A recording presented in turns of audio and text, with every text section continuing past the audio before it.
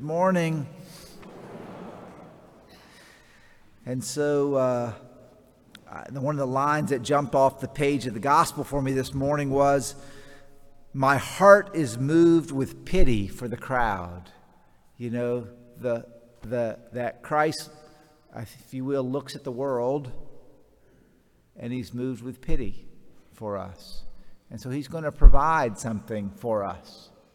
And these things in the gospel, particularly in a very, I hope it's a way that's obvious to us all, in a very rich way, these miracles of the loaves and the leftovers and Jesus wanting to feed us is all pointing toward the Eucharist, towards our ultimate satisfaction.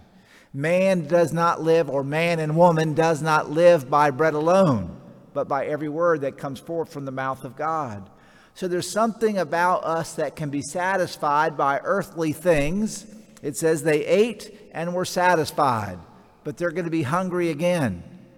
And if we take this story and we remember the version of it in the Gospel of John, he feeds the people in the Gospel of John. They go looking for him, and he says to them, "You're looking for me not because you saw a miracle, but because I satisfied your flesh." He said, "Work for food that does not perish." And he's talking about, the eternal food of the Spirit. Now, his heart was moved with pity. There's something pitiful about having not eaten for 3 days, right? Say, "Yes, Father Mike." That's right. You would want some pity from the Lord if you had not eaten for 3 days. That's for sure. There is something painful and difficult about poverty.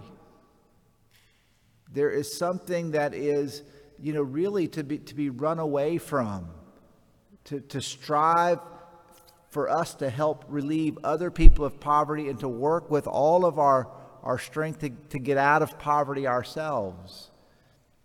But I heard this saying, you've heard this saying, money doesn't buy happiness. Anybody here ever heard that?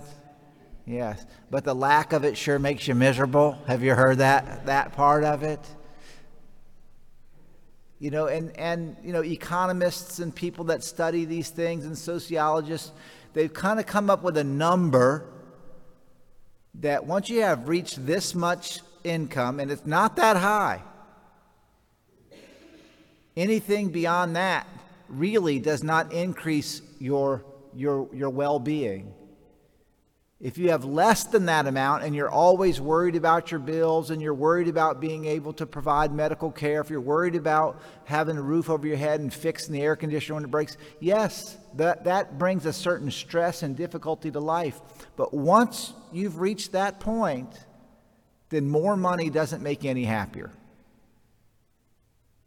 Doesn't mean, a lot of times it makes you less happy because you start worrying about all your stuff.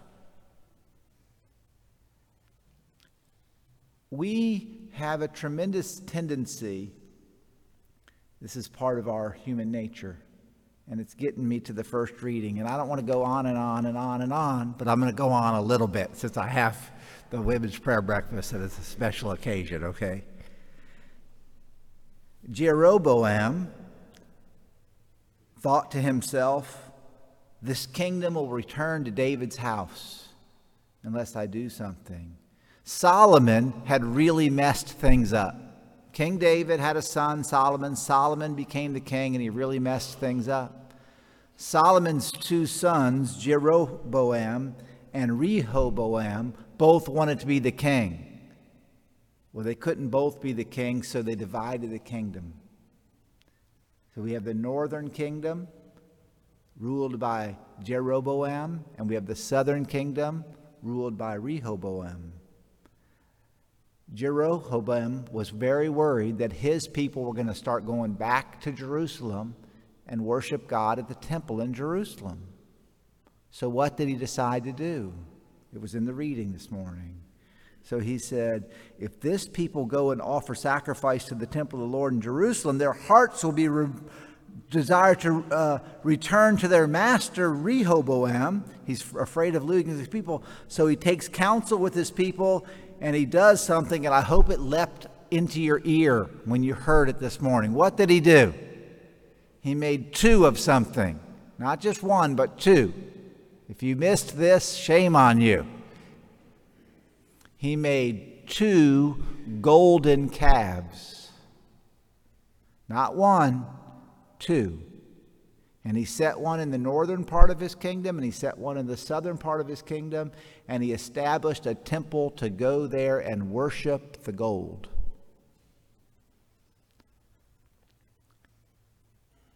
To worship the gold. To ask the gold to do for us what only God can do.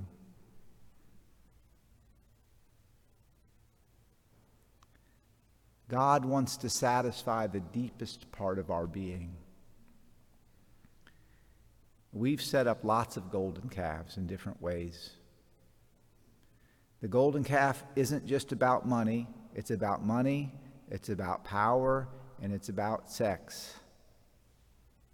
That's what the golden calf symbolizes, those three things. And those three things are not the only things that we will put before our Lord, but they're a big chunk of them.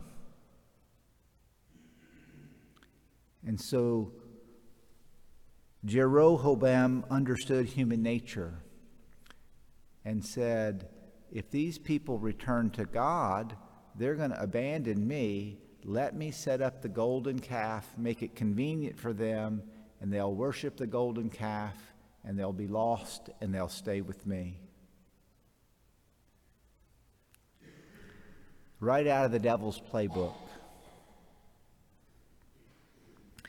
My brothers and sisters in Christ, there is no doubt that poverty can bring misery. And our Lord looks on us in our poverty, and He will provide for us. But when we think the gold, the golden calf, those things will satisfy the deepest part of our soul, we have to hear this line in the gospel. They ate and were satisfied. And this was just a preamble to the true satisfaction of our soul, which is the Holy Eucharist, our union with God. We do not live by bread alone, but we live by the Word of God. Jesus, the Word, comes to us today in the Holy Eucharist, and let us pray today that it satisfy us. And let us pray today that we who have been blessed with much could be generous to those who have little and know truly the satisfaction of God.